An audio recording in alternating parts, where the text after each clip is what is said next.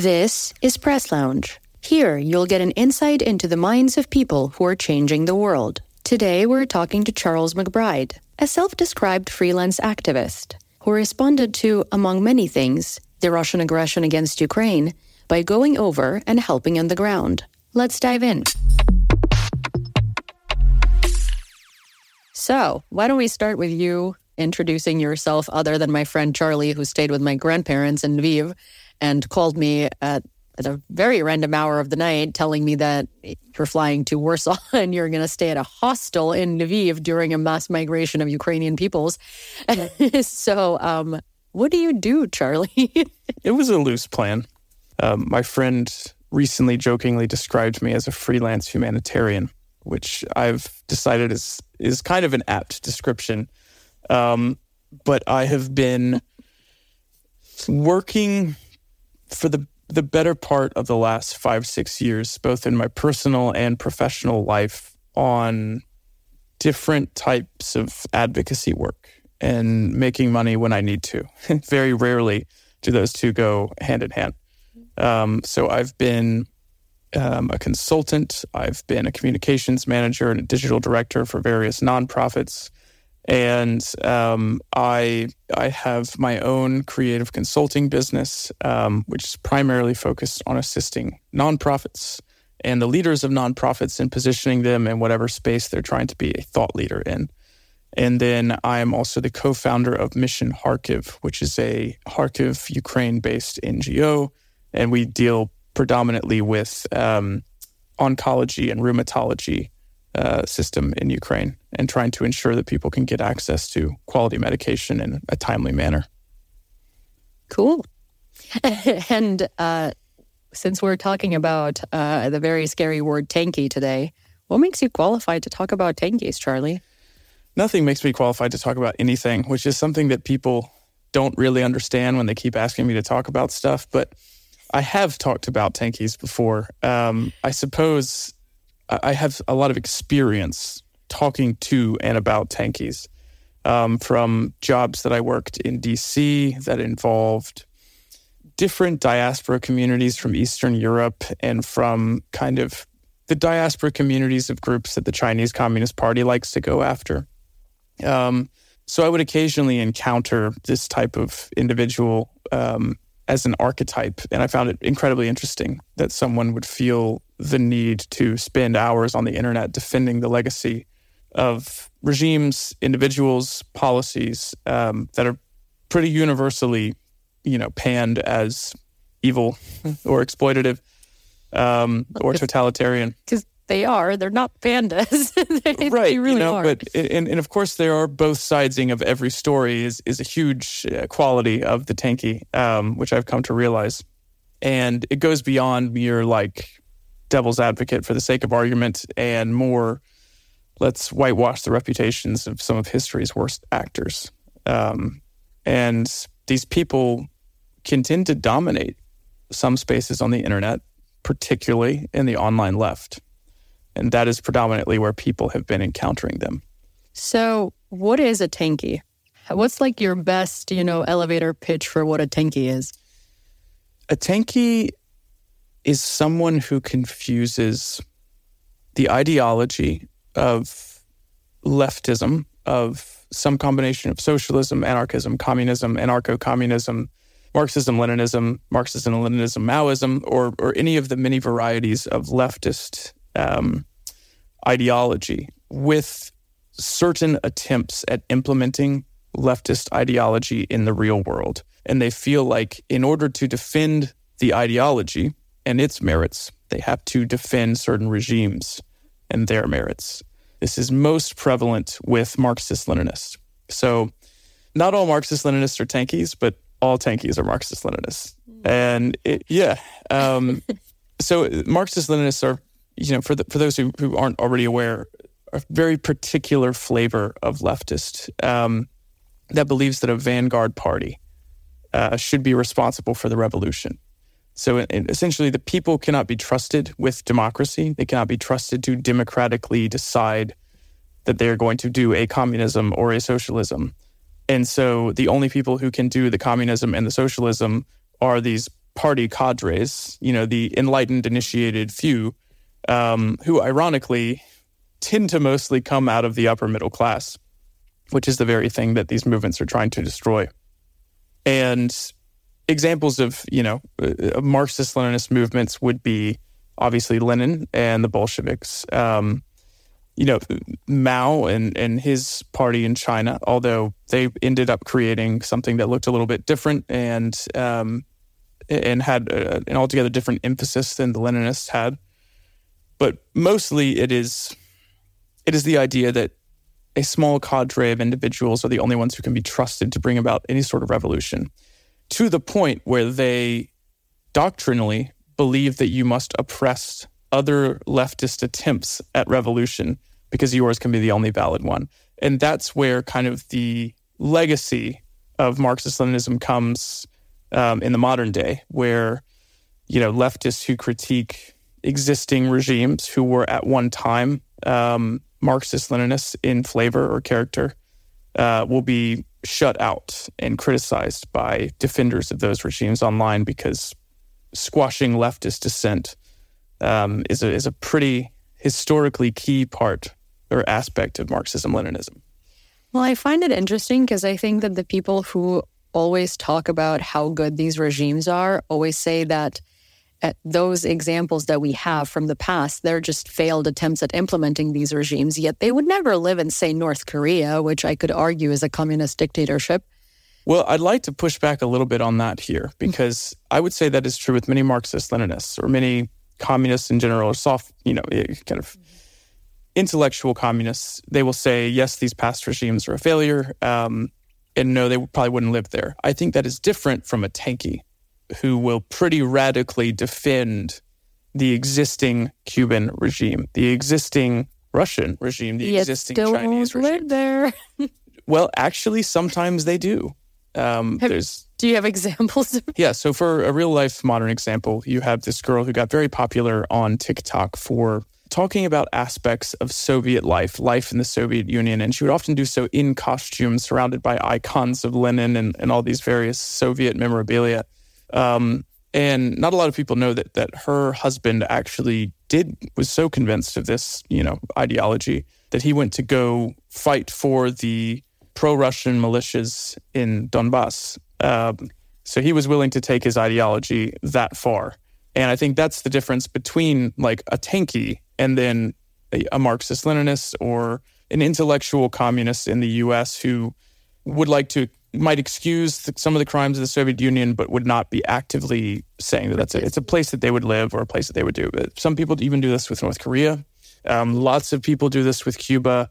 Lots of people do it with China. Yeah, China, of course. But this is actually, it's very interesting. I did not know that this girl's how they know who you're talking about, because, I think we're being pushed very similar content on TikTok. Right. Well, we used to be mutuals. I found some of her stuff quite interesting, and some of it was, this was back in 2020, 2021. Mm-hmm. Some of it was quite innocuous. It was just like, what was home life like in the Soviet Union? What kind of folk songs would people be singing around the fire? Or like what holiday traditions were celebrated? And I was like, oh, this is kind of cool and quaint, and I think it's interesting. I didn't really associate it with any sort of militancy. Well, but there is also, I find it that when people who didn't live through Soviet Union, like say my parents or grandparents or any of my friends' parents or grandparents, right, talk about the Soviet Union, it is always very romanticized. And it's like, oh, folk songs and dishes and stuff like that. Yeah, that's the propaganda posters with all the handsome young men but who definitely aren't gay. Yeah, but that's like the thing where, these were just such few aspects of this life, because most people were worked like really long hours, had to procreate families. Women had no rights. And right. These like, ooh, folk songs in Soviet Union. What about bread lines? What about lines for food? Yeah, there are bread lines and food lines in the United States. So I tend not to try and criticize the Soviet Union for those types of things, although there's plenty to criticize about it. It was a little different than the bread lines and food lines in the United States. One thing that I think is quite interesting is sort of often when the Soviet Union is romanticized, it's people who are from the Muscovite core Oh, yeah. Who talk about, oh, well, this is so great. My grandparents had this experience. Very, very rarely are you talking to somebody from Irkutsk, or some Kazakhstan or literally anywhere. Some peripheral area.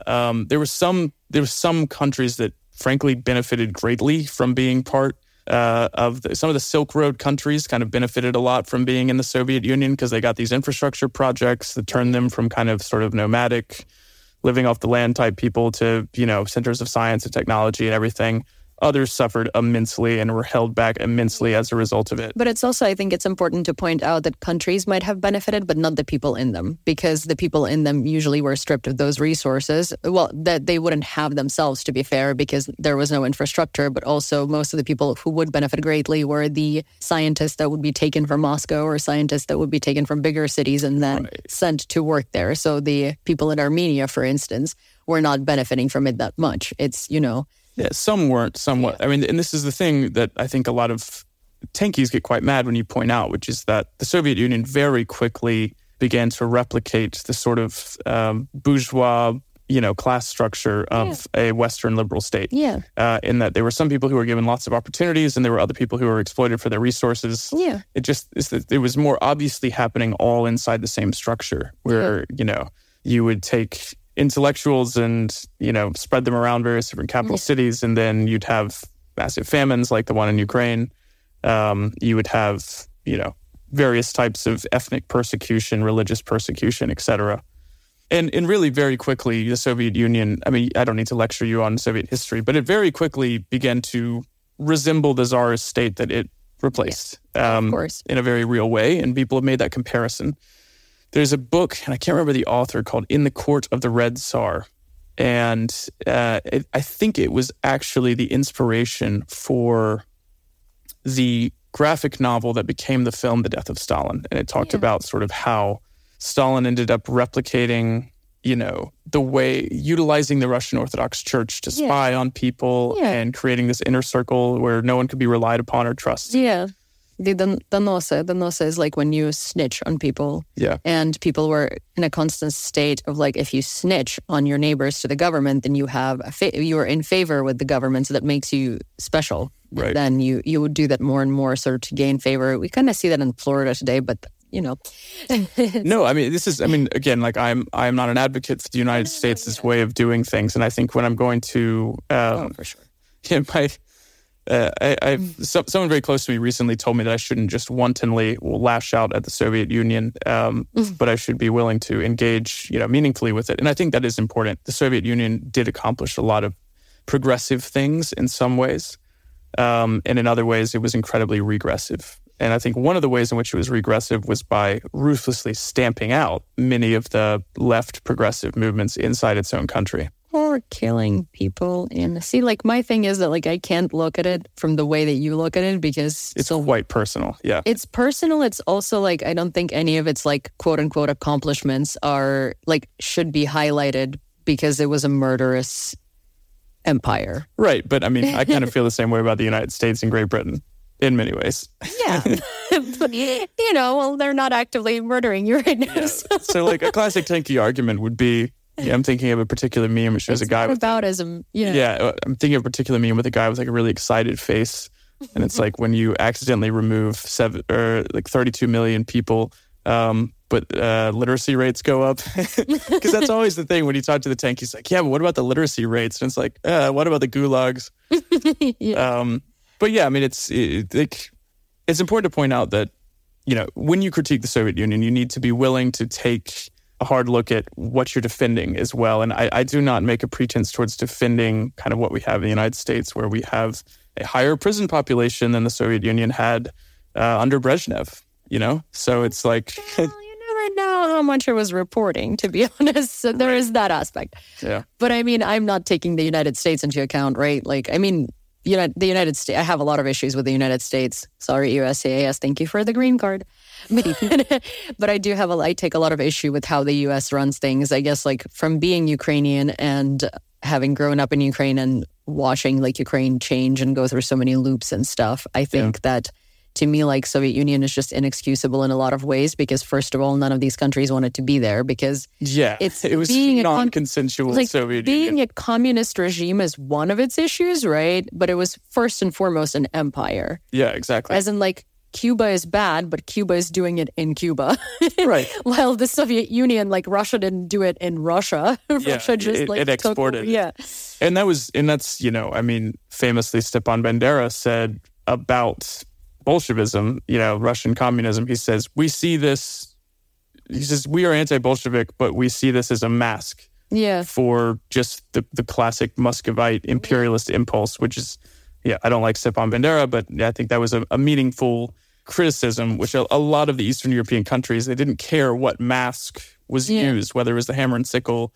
They cared what was behind it, which was Muscovite imperialism, which was 1,000 years old, and something they were intimately familiar with. And it's also the reason which I don't think people on the left should utilize symbols like the hammer and sickle, regardless of how liberatory they might be in a place like South America or India, or how they may be attached to figures like Thomas Sankara, who was sort of a liberatory figure. There have been good things done under those symbols. I think there have been far many worse things done under those symbols. And I get flack for this in some circles, but I think if you wouldn't use a swastika, which was not initially a symbol of hate, it was a symbol of peace, actually, a complicated religious symbol. Yeah, still used in Japan today. Right. But it was used there originally, so it's used by certain, Hindu and Buddhist religious movements in the same way that you wouldn't use that because of its historical associations. I don't really think people should use the hammer and sickle because of its historical. And I think that feels intuitive to Eastern Europeans. Yeah. But it's like I see people wearing totes with hammers and sickles because it's like cool and retro and like, whatever. And to me, it's like you're wearing a patch of genocide. Thank you. That's very traumatizing. Please take that off. But then for someone who grew up in, Angola or in perhaps in Uruguay, that is something, or for instance, if you're a rural farmer in India, that might be a symbol that you associate with freedom in the same way that a religious adherent of, certain septs of Buddhism might say the same thing about a swastika. Creator that we were originally talking about, I find it very comical and like satirical in a way because she converted to Islam and she defends the Soviet Union and she loves it so much. Yet as an Islamic woman in the Soviet Union, she would have had some of the hardest fate that a person could have in the Soviet Union because any religion like that would be prosecuted and she would not be taken seriously and she would have very few rights and she would be taken as a minority. So it's the same thing with all the LGBTQ people. Oh my God, that drives me crazy. Yeah, who are like Soviet, here's the thing, like there were ways in which the Soviet Union or places like Cuba, et cetera, were more progressive for certain aspects of women's rights, women's freedom. There are other ways in which they were incredibly regressive. I'll ask you to name a few progressive things for the audience, and I'm also going to react to them. Okay. Well, but let me wind that back to an important point, which is that one thing that not a lot of people are willing to admit is, if the Soviet Union, if China, if Cuba, if these movements were so progressive, if they were so liberatory, then why is it that the biggest advances in things like LGBTQ rights come out of the Western liberal democracies? And there were really, really funny stories. I'm thinking about one now. If I was a Tankie, I'd tell you it's because that communism was not implemented right. Right. Well, I mean... That's why. If we had communism implemented right... I'm not a Tankie, and I also believe that, but I also have a different version of what communism is than most Tankies do. I genuinely think that like the Soviet Union represented nothing about what Marx wanted, and I think it was not a flowering of Marxist ideology. I think it was the antithesis of it. I think socialism died in the Soviet Union as soon as the Bolsheviks stormed the Winter Palace. As soon as Lenin said, hey, we're not instituting socialism, we're actually instituting state capitalism. And we've secured the state. And so now we can we are going into war communism and we must secure our borders and everything, and we're going to have capitalism, we're going to have a monetary system and everything. The Marxist-Leninists were really afraid that you might skip some steps on the way to communism, whereas the anarchists were just like, hey, we're a commune now, this is communism. And the Marxist-Leninists were like, no, you have to go through all these steps and we will kill you if you don't go through them. So, I mean, you don't have to be a Tankie to say that thinking about communism, Soviet communism does not look a lot like what Marx envisioned. I think a lot of people who aren't Tankies believe that. But the Tankies see what Lenin and Stalin and Mao did, and they don't necessarily see a problem with that. And whatever problems they do see, they try and explain away through the whataboutism or just some really complicated mental gymnastics. It always reminds me of like people who wanted to send you all of those links about the COVID vaccine or like masking or like the World Economic Forum during COVID. And like all these and they would find some scientist who said something about the COVID vaccine and they would send you like an essay about it. And you're like, why are you sending me such technical scientific information, but then rejecting the scientific consensus on whatever this is? That's what the Tankie does with history. Yeah. They find some guy, some historian, at some university who is willing to say it's all CIA lies, the Soviet Union never did this, the Holodomor is fake, et cetera, et cetera, et cetera. And then they find another one who says the same thing, and they patch that together into this quilt of like pro-Soviet ideology, which they can then say, they're being suppressed and the academics are being suppressed because of the Western liberal hegemony. Which again, there's some validity to that criticism again, but it's the same kind of weird patchwork. It's like you're saying this, but you're actually like you're getting really into the history and then rejecting the historical consensus on this point. Yeah, because they kind of take the events. It's kind of like propaganda. Well, it is propaganda, right? Because you take something that actually happened, but you twist it in a way that works for you, and that's how the best propaganda functions. Because you take things that you can prove, but then their meaning is twisted. Yeah. I mean, like, honestly, when it comes to the Holodomor stuff, it's really interesting because something about when it comes to Holocaust deniers, there's a very interesting phenomenon where if you really get into it with them, there's kind of this attitude where they're like, it didn't happen, but I wish it did. Or it would have been justified if it did. And I feel like a lot of the hardcore Tankies get that way with the Holodomor. They first of all deny that there was, a man-made famine. Yeah. And then they say, but even if there was, the kulaks deserved it. And they should have killed more. And it's just like, okay, guys, I mean, which is it? Well, with Holodomor, it's also, we actually talked about it the other day because we went to the Museum of Holodomor. Yeah. Which is phenomenal, honestly. Like, I'm so happy my dad suggested that I go there because a lot of really interesting new like monuments and new memorials and stuff have opened up in Kyiv in the past 8 years that I haven't been here that I wouldn't have even known to go there. But the Holodomor Museum is awesome. It's one room and they're adding another part to it, but it's a lot of history in that one room. And it's really interesting because, with the Holocaust, you have Auschwitz, you have locations where you can prove that this happened, right? With Holodomor, the reason why so many countries denied it and denied that it was a genocide and wouldn't announce it as a genocide in their parliaments is because but where did that happen? There is no physical location that you can go to and be like, tons of people died here. Right. The memorials are people. Yeah. The survivors and their stories. I mean, a mutual friend of ours who we have in common, who will remain nameless, who we both care about deeply, is the descendant of the only survivor of the Holodomor in her family. Yeah. And that motivates you. Yeah. That shapes your outlook. That shapes your attitude towards Russia for sure. Yeah. And it's also, you have to be the one to keep that memory alive. Yeah. You have to be the one who's willing to educate and do that. And, in many ways there aren't because the Soviet Union didn't get liberated. Yeah.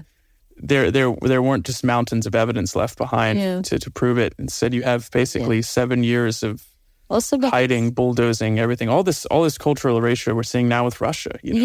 Well, to be honest, I feel like, if at some point Russian Empire actually falls, because no one can convince me that it didn't, because it didn't. It just renamed itself to Soviet Union and then to the Russian Federation, but it's still an empire. Yeah. If you get to like far remote areas where gulags were a thing, at some point, people are going to discover a lot of remains of people that were just shipped there to just be dumped, or people who were killed off there. And you will have a physical memorial and a physical place where you can see that evidence. Yes, but every time groups like Memorial actually do that, they get in a lot of trouble. Or the government comes back in and releases just bulldozes it or prevents the excavation. I mean, there was this narrow window where between like 1999 and 2008, narrow window where certain groups like Memorial were able to go and begin documenting the crimes of the Soviet Union. Yes. And even Putin was actually open to that at first. And then he realized that it was better for the Russian state to deny those crimes. And he started shutting down those organizations and those efforts. Yeah. Building new monuments to Lenin and to Stalin. They're still building it today. Yeah. There was just one that went up to Stalin, which is insane, like literally 2 weeks ago. Yeah. It was a whole unveiling and there was a parade and whatnot. Insane. I was watching it and it was just so surreal because it feels like the Soviet Union. I mean, have you ever been to Brighton Beach in the United States? In New York? So there is this area that was originally a Ukrainian Jewish area from Odessa. It was called Little Odessa, and then Russians started migrating, and they now it's like the Russian area of New York. And a lot of these people moved right after the Soviet Union collapsed. No one speaks English. It's kind of the Soviet Union because basically all of the former Soviet people have moved there when the Soviet Union collapsed. And then also now the new people that move there are just like Ukrainians or Russians or whoever who want cheap housing where you don't need to like speak fluent English, and then they kind of figure it out and they either get out of there or don't. But so there is a very specific accent where if you were born in Brighton Beach, I can tell you were born in Brighton Beach because you have like this Russian twink to your American accent. I don't think twink is the word you're looking for. Like twinkle, I don't know. Twang. Yeah. Whatever. Twink is something very different. Okay, well, you have this Russian twang to your super American accent, and it sounds bizarre because you can really tell that this person is from Brighton Beach. And when you walk around there are groceries and there are things in stores that I have literally not seen in Ukraine since like the early 2000s. That's wild. They don't exist. Literally everything looks like the USSR. It's like a time capsule. Yes, and it's a really bad time capsule. And it's funny because my American friends will go there and they're like, this is so cool, Russian food, Ukrainian food. Like, oh my gosh, this is like just like Eastern Europe. And then I will go there. My mom went there and she immediately turned 180 and was like, I don't want to be here. Yeah. Traumatizing. And my grandmother was like, this is awful. I really don't want to be here. It's like... It's the same when, like, I don't know. I mean, I don't think that people who haven't been here realize how integrated into the Western liberal world Ukraine really is. I mean, case in point, sitting in this brand new, like, cafe today that could have been opened in Brooklyn. And they were playing Morgan Wallen on the radio. And, of course, that was terrible and it made me regret globalism.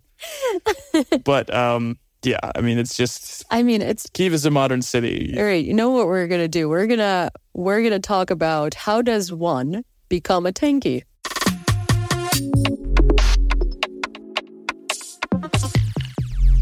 So why would a kid who was born and raised in the United States, right, who has access to all of these modern goods and who has access to, I guess, democracy and stuff, just decide to defend these ideas?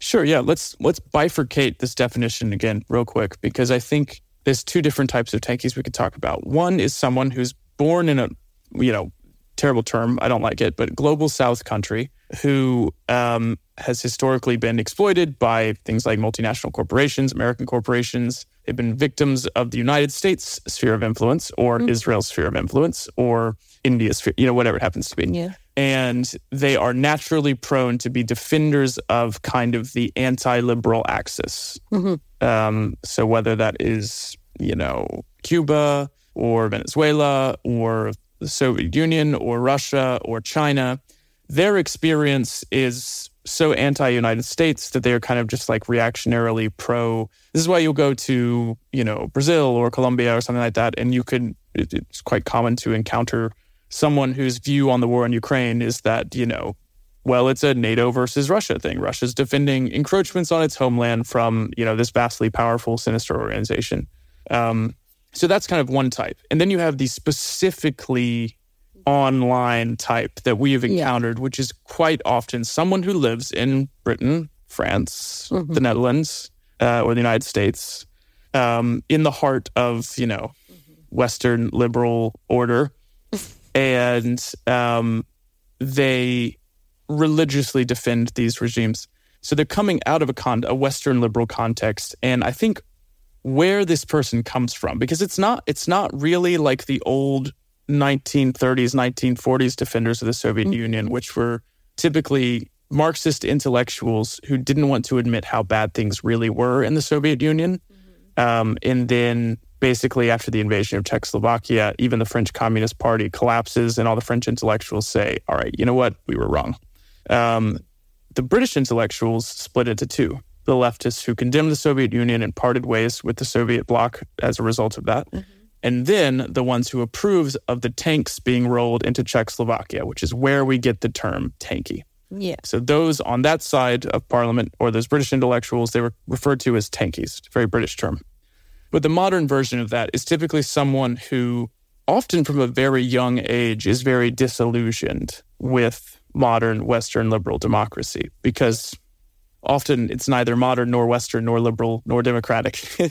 And you and I both know that, when your country is racked by extreme wealth inequality, complete lack of public infrastructure, a huge immigration crisis, an opioid crisis that's claiming the lives of more people every day, and, you don't have access to healthcare, there is a strong tendency to want to look elsewhere for alternatives, either in the past or outside of your borders.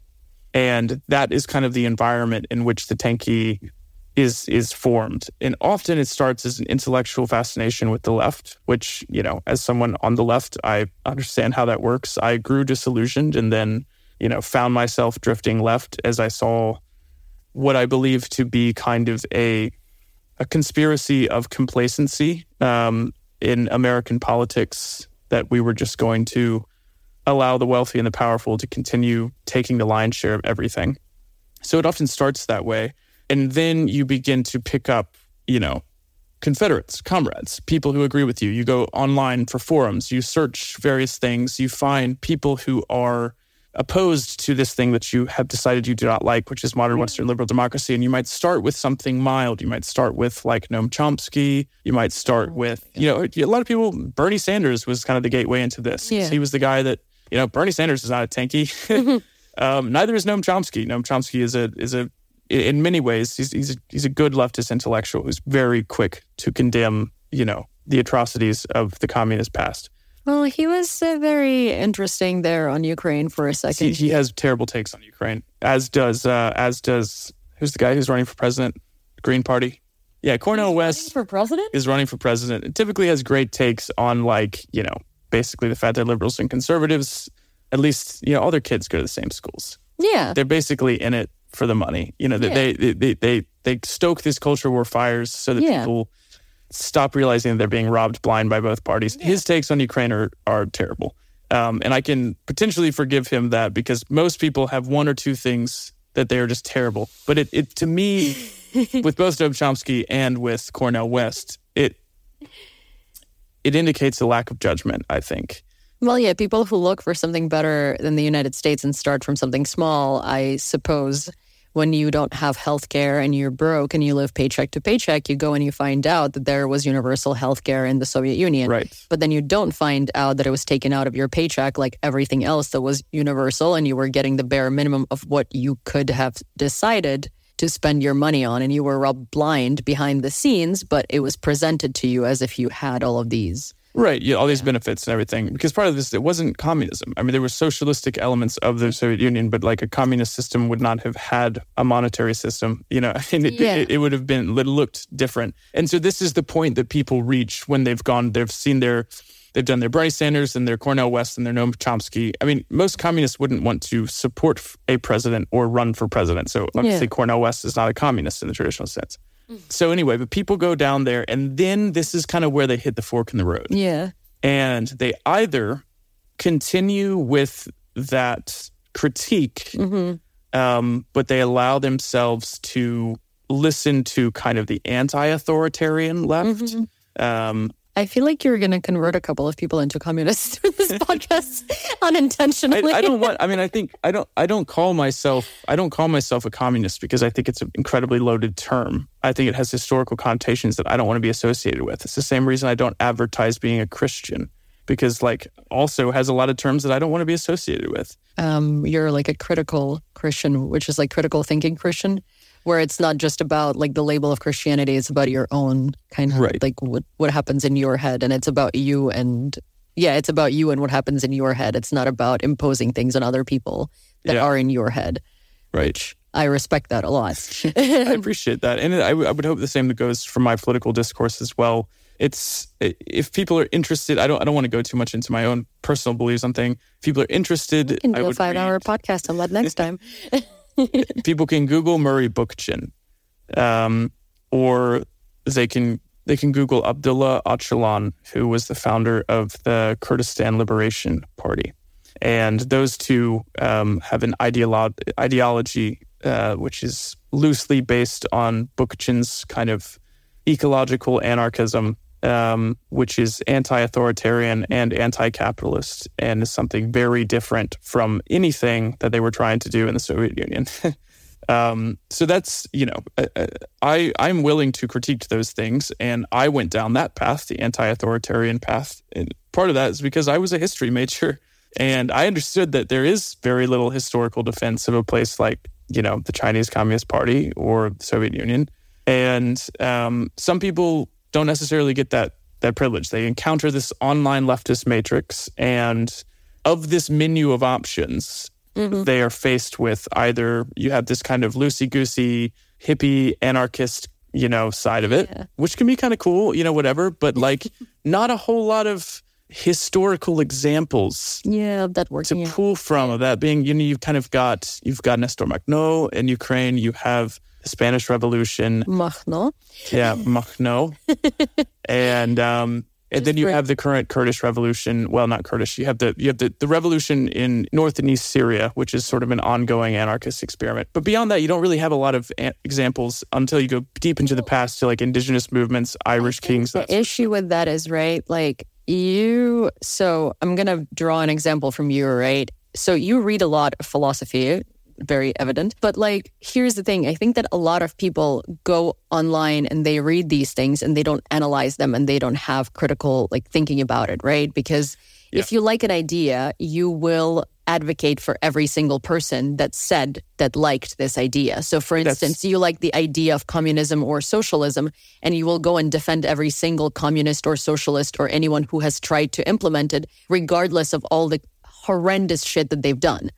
I call it like sophomore year politics. Yeah. There's something about these Tankies. That's the thing. Like, you can take from these ideas, you can draw from them, you can like them, you can want to implement them, but that doesn't mean that you go and you defend Stalin or Lenin, right? Like, you might have liked this one aspect of what they did, but you critically understand that the person was horrible and there is no defense for them, right? Yeah. Someone like you understands that. You are probably 0.000015 eternity% of people. I don't know. I think there's a lot of people with the ability to critically think. I think a lot of those people just, they haven't spent a lot of time like uselessly wasting their life on leftist forums like I have, or engaging with this discourse. It's a very specific set of reasons that I have engaged with these people. Is that these people don't try to defend. Yeah, well, that's the thing. But the thing is, like, when someone defends the Soviet Union online to someone who's unfamiliar with the historical ramifications of that, it doesn't mean that they lack critical thinking skills. They just haven't encountered that particular form of toxicity before and don't necessarily know how to counter it. I, on the other hand, have spent far too long in the fever swamp of online leftist activity, which has informed my ability to be like, oh, that's one of them. That's what you're about to get into, something you really don't want to get into.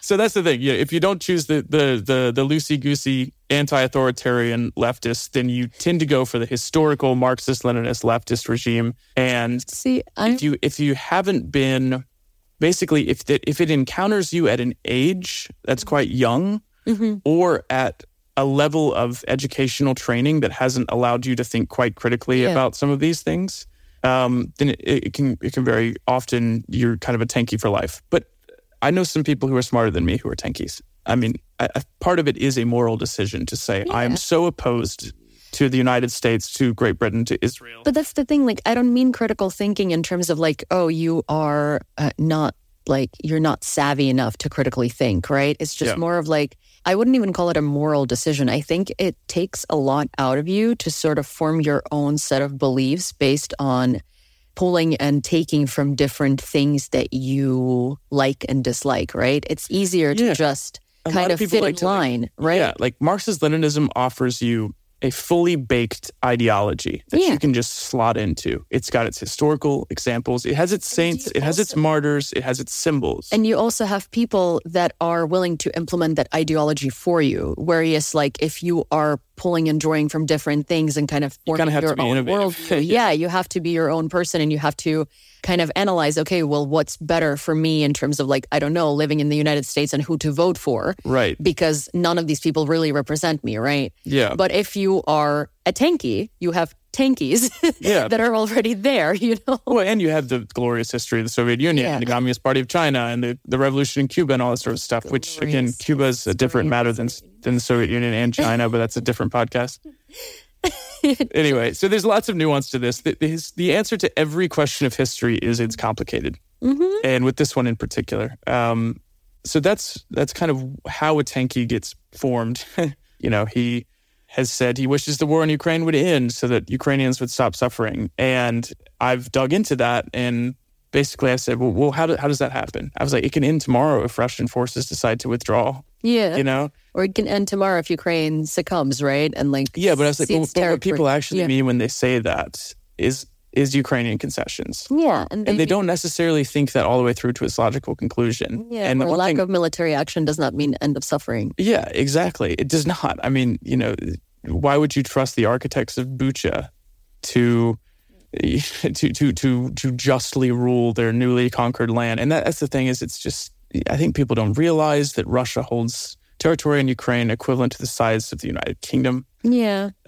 Or that the ways in which they've been governing are reflective of a 1,000-year history of oppression towards their neighbor. And the other thing that they don't want to believe, because every tankie wants to believe there's this grand conspiracy between NATO and Zelensky and all that sort of stuff. Like, if Zelensky tried to give away Crimea to the Russians, he would be dragged out of office tomorrow. And that's what people don't understand, is that what's preventing peace negotiations or whatever, the end to the war, is the fact that Ukrainians are not going to part with a single inch of their territory because they're so fucking tired of Russia being their neighborhood bully. Yeah, I find it very comical when people say things like, oh, your president does this or your president does that. It's like, no, my president represents me and what I want and what my neighbor wants and what my mom wants and my dad wants and everybody around me wants. And the second he stops representing that, he's literally going to be dragged out of the office. I have not talked to a single Ukrainian soldier or whatever who said that they're fighting for NATO or willing to die for NATO. No one wants to die for NATO, but also there is a vivid example of a president not representing Ukrainian people anymore, and that's Yanukovych. Yeah. He was literally